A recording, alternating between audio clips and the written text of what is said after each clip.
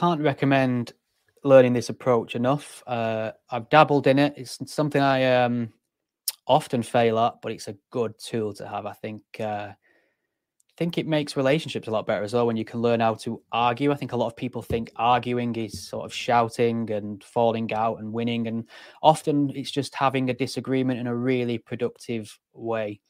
And if you don't agree, you're wrong, essentially. So I'm just going to bring in our next guest, Tommie Shelby. Thanks for joining us. How are you, sir? I'm good. How are you? Thanks for having me on. It's our pleasure. Thanks for asking. Yeah, I'm great. Maybe you could just start by letting our listeners and viewers know exactly what it is you do. How do you describe your work? Well, I'm an academic. I'm a professor. I teach philosophy and also African and African American studies at Harvard University. I work on questions of justice primarily, whether that's economic justice or racial justice, criminal justice, connections between them. Those are the sorts of things I write about, teach about, lecture about. That's some incredibly serious stuff to be getting to grips with. I think somebody in the comments has just referenced Peaky Blinders. I'm pretty sure you're probably aware at this point of the fictitious Tommie Shelby.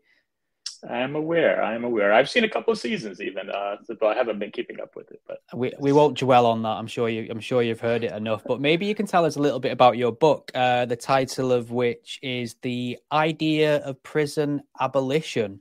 Now, I suppose many people will be interested to hear whether you come down in favor of that or against that. well, I like to think that I'm doing neither. That is, I'm trying to really think through whether prison abolition is a stance that I should take for myself, and the book is kind of me thinking through that position. I think there are many lessons to be taken from the abolitionist position and the broader abolitionist tradition, and I try to draw those out. But I also, in some ways, am critical of some of the arguments that are made on behalf of it, and sometimes the conclusions. So I guess I'm sort of a friendly critic would probably be the way to put it.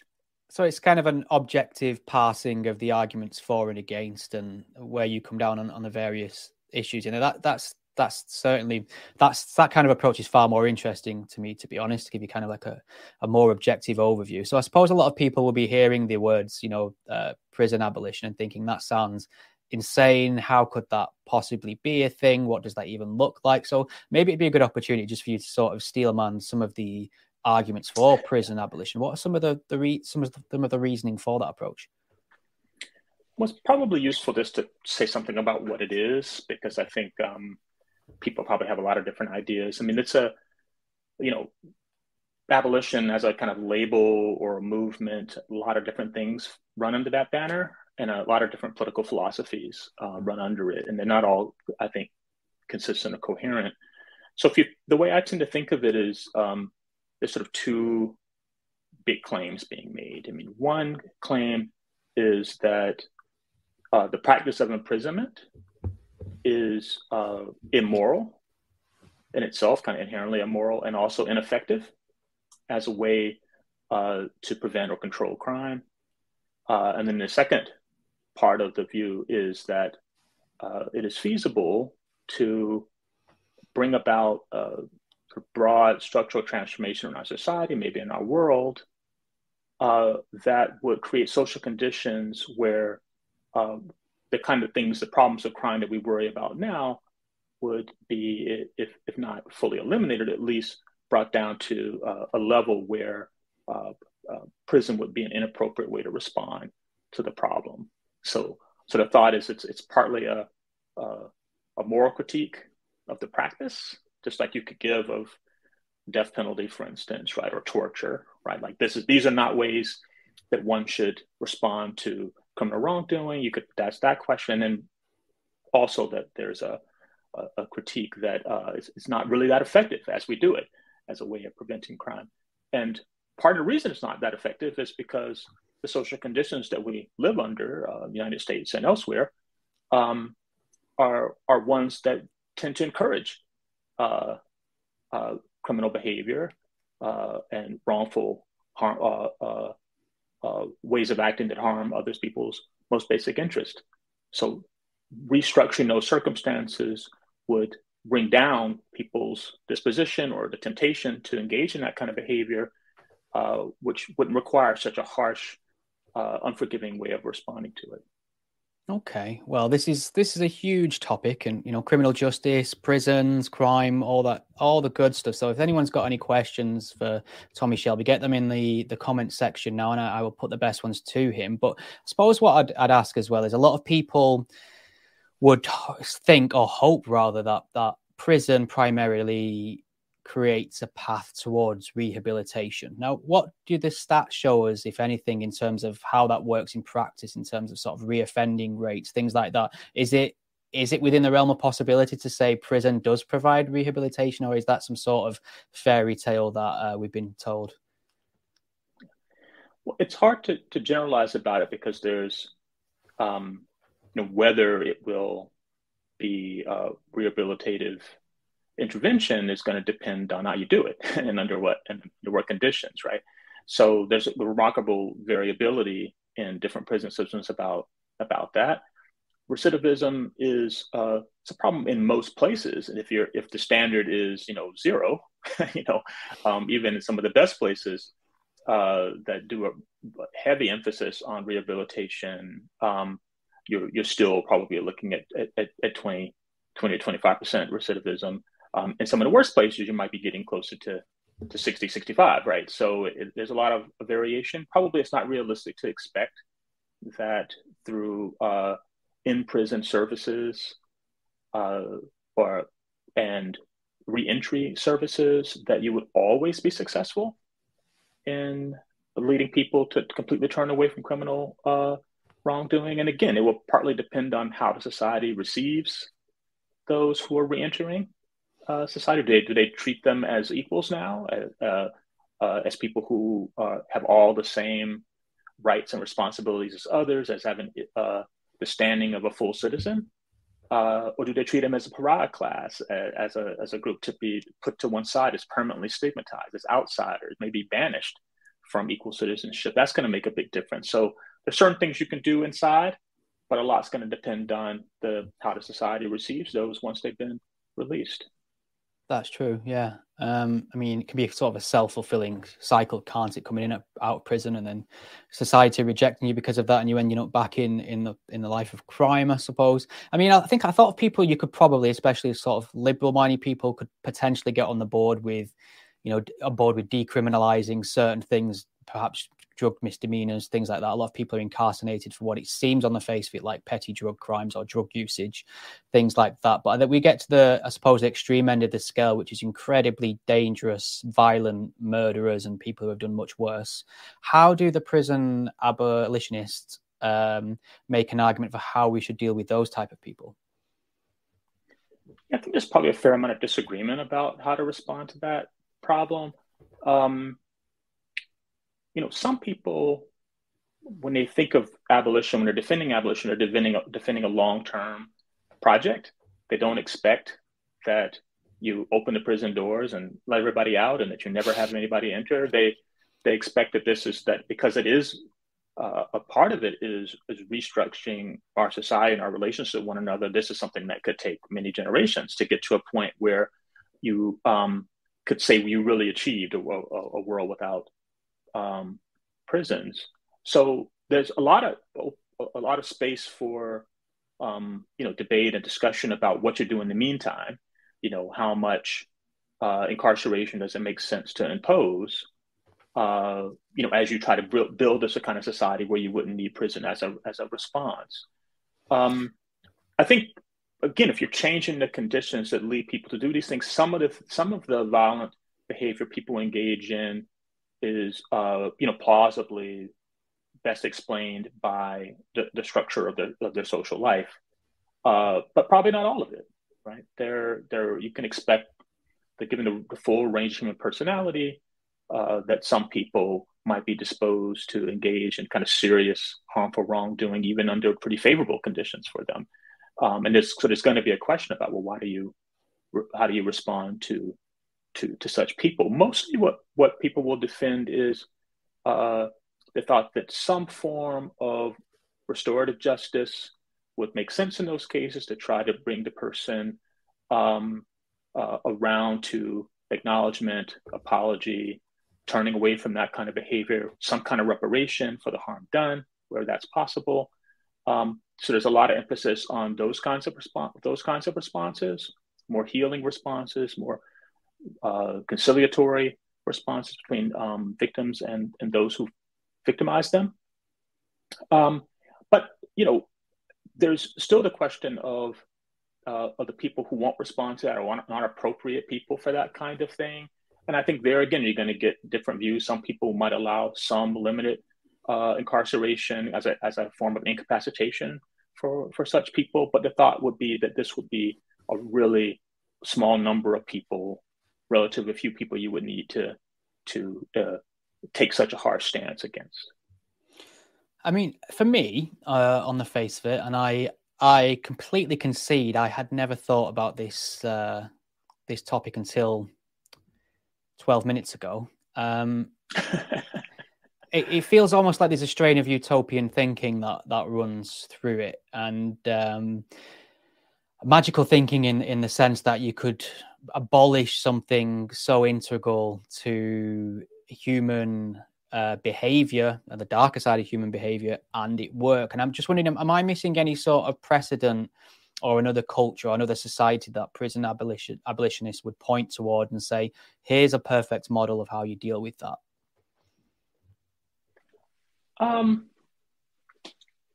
Well, certainly people wouldn't point to an existing society and says, here's a society. I mean, all modern nations have prisons now. That wasn't always true. There have been periods of time before the modern era where the practice of imprisonment would not have been very common. Some societies might have had them, but very few would. So they're not really pointing to like, well, do it like those people do it. Right? They are in some ways being, I always say maybe, and it sounds like you would agree, being maybe a little bit optimistic about how malleable human nature is. Yeah. And this is a question I think really for people in psychology and anthropology who can give us the kind of evidence to help us kind of get a sense of how plastic is human nature by looking at what we're like and what we have been like over a long stretch of time to kind of see what's possible. But I wouldn't say it's quite a kind of magical thinking or it is utopian, but I would say at least in some ways in a good sense, in the sense that it's an approach to thinking about what we might become, who we might aspire to be, and what our social relations could be like. And that kind of what people describe as a kind of radical imagination can be useful when we're talking about something like criminal justice, where it's easy to be very complacent about the practices that we've inherited. People, when they first respond to first hear about abolition, they just think that's crazy, that's absurd. How could you not have prisons? But that also shows something that I think doesn't reflect well on us who respond in that way, in the sense that we're just taking a really harmful practice that like just really can be destructive of people's lives and relationships with people they care about, and just treating it like a natural part of the world. Like, how could we not have this? But I think whenever you engage in a practice like that, it's really important that we are always scrutinizing it and asking ourselves, could we do better? How could we improve it? Because it is so harmful.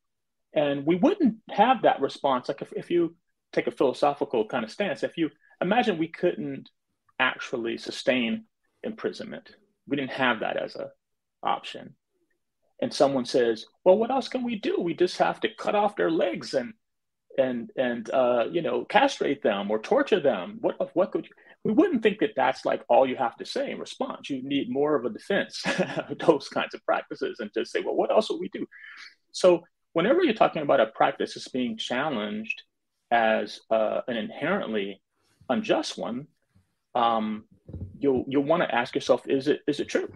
And I think that that's a question that's worth asking, worth thinking through. And in the book, that's what I try to do, to think through. Are we really talking about a practice that is inherently unjust?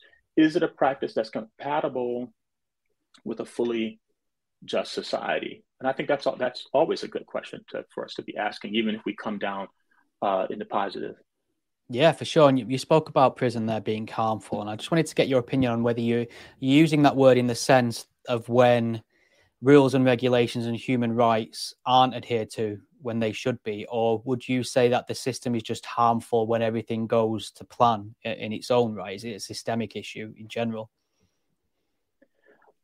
Well, I think if prison involves the separation of people from the broader public, severe restrictions on movement, uh, pretty close to constant surveillance, um, highly structured interaction with anybody from the outside. I mean, it's hard not to see that as harmful in some ways. It may turn out that the person under the best conditions might be a better person when released, but I wouldn't say that they aren't harmed by being incarcerated. Their relationships with their family and friends are certainly going to be pretty drastically damaged as a result of that. If they have children, which many people do, who are imprisoned, those bonds are going to be damaged as a result of being in prison. And it takes you off your life course, right? Even if the prison terms were much shorter than they typically are in like the United States, it just, like a lot of people in prison, they go in, they're very young. Your life is now shaped in ways that you know, interrupted in ways, even just the planning for like having a family and so on, because of the period of time that you're often in prison. That's you're kind of cut off from the kind of normal path of life that most human beings would have. So I do think of it as harmful. The question is whether you could still justify. There are some things that harm others that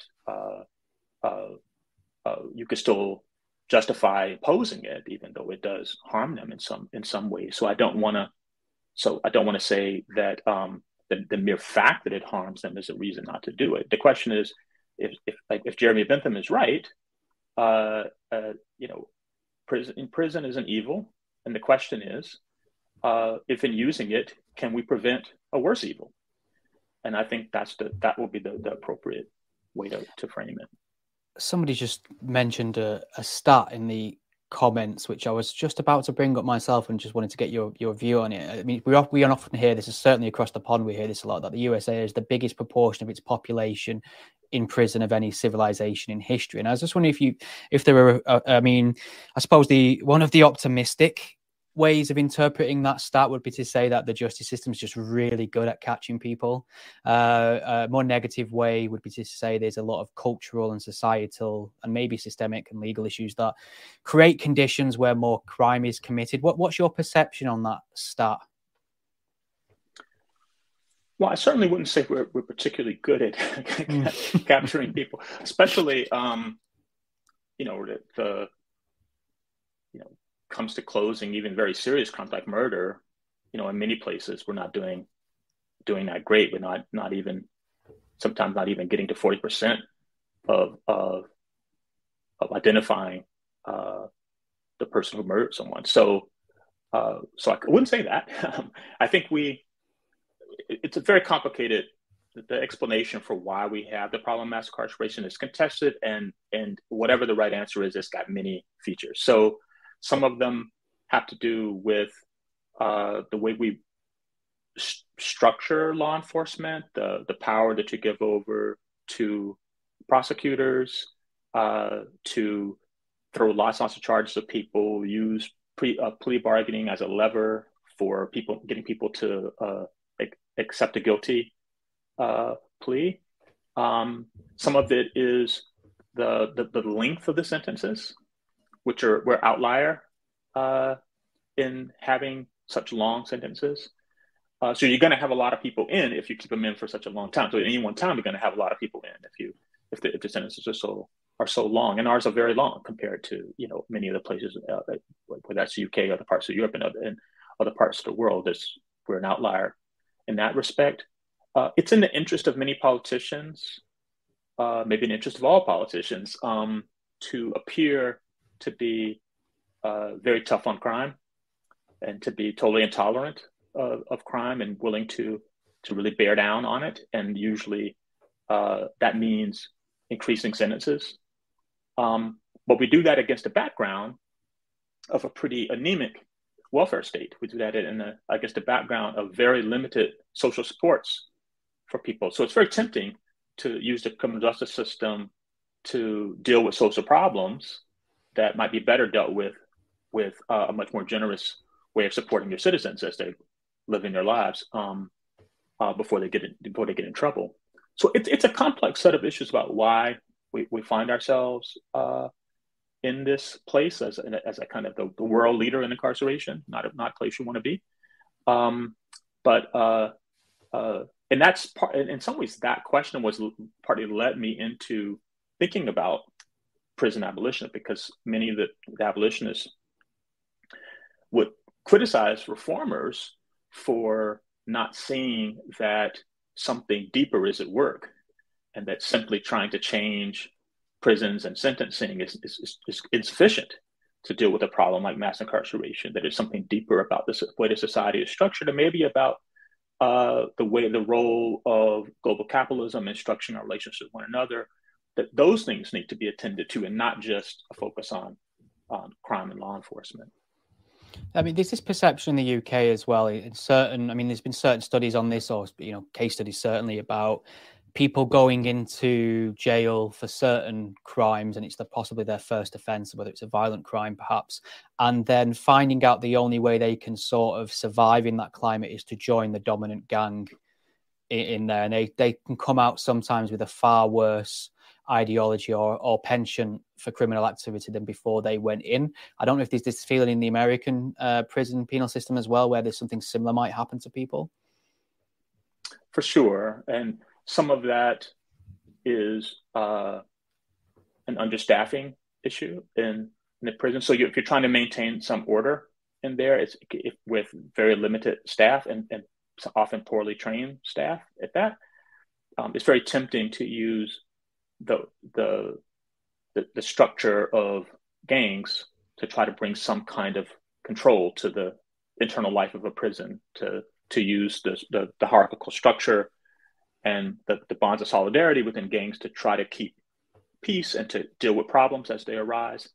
And the U.S., as I'm sure in other places, it's unfortunate that many of these gangs are also racially marked.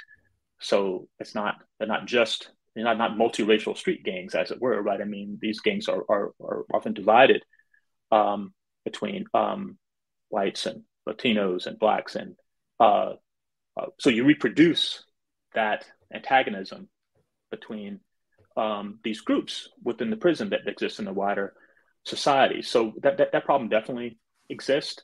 It's a complex one.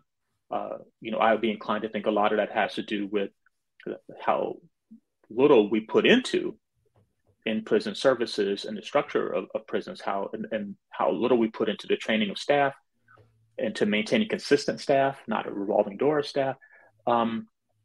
Because otherwise you're not going to be able to maintain order with so few people, correctional officers in the prison. So you're just inevitably going to fall back on these other kind of systems of order, despite their obvious downsides. Okay, well, another question. It's a bit of a left field one, so I apologize if it's not in your wheelhouse, but there's always this perception from people who are advocates of the death penalty that it's a much cheaper alternative than keeping someone in prison for life. But Molly here has just mentioned, or more of a question, death penalty is more expensive than many years served. Is that right? I don't know if you happen to have a grasp on the comparative cost of somebody serving a long length of time or being, facing the death penalty instead. I don't know offhand. I mean, what I have read suggests that it's extremely expensive to put someone to death. Of course, abolitionists and even many non-abolitionists like me don't favor the death penalty at all, and see it as another thing to oppose. But I gather it can be extremely expensive to carry it out. And people are still being held often for many, many years before the penalty is actually imposed. Do you see any or make any arguments in your book for a sort of middle ground, perhaps, where, you know, reform in the prison system would be more helpful in terms of incarcerating people for crimes that some may consider of lesser significance? I do. I try to think about, if you make a distinction between abolition and moratorium, would be one way of capturing it. So if you think of the abolitionists as aiming at least eventually to completely ending the practice of imprisonment, if you can create the conditions for that, right? That's one kind of position. But you might think that, as I do, that the practice of imprisonment is not inherently unjust. And many places, certainly in the United States, but not only in the United States, it's practiced in an unjust way, and it's hard to actually justify to people who you're holding. And so you might think that it's appropriate to take a moratorium position on it, which doesn't suggest that you think that there are no conditions under which imprisonment will be justified, but it might be that it's not, at least not fully justified under the conditions that we currently live under. And so we should cease it or dramatically scale it back until we could create conditions where it would be fully justified to use it to prevent crime. So you could imagine a kind of continuum on a moratorium from the most radical position, which would be, release everyone, admit no one until you create more just social conditions. That would be the most radical end. But you could imagine more moderate positions where you thought, you really only use it for the worst crimes, the ones that cause great and irreparable harm to others, right? And that would narrow the range of people. And then you could have a decarceration effort where you release many people, find other ways of doing people who have not committed crimes that cause that kind of great and irreparable harm or trauma. So I think like that's the space that's, I think, productive when we're thinking about the here and now and not the aspirational utopian future that we might want to bring about. The thing to do is to think about some kind of moratorium. Maybe you need to close some prisons.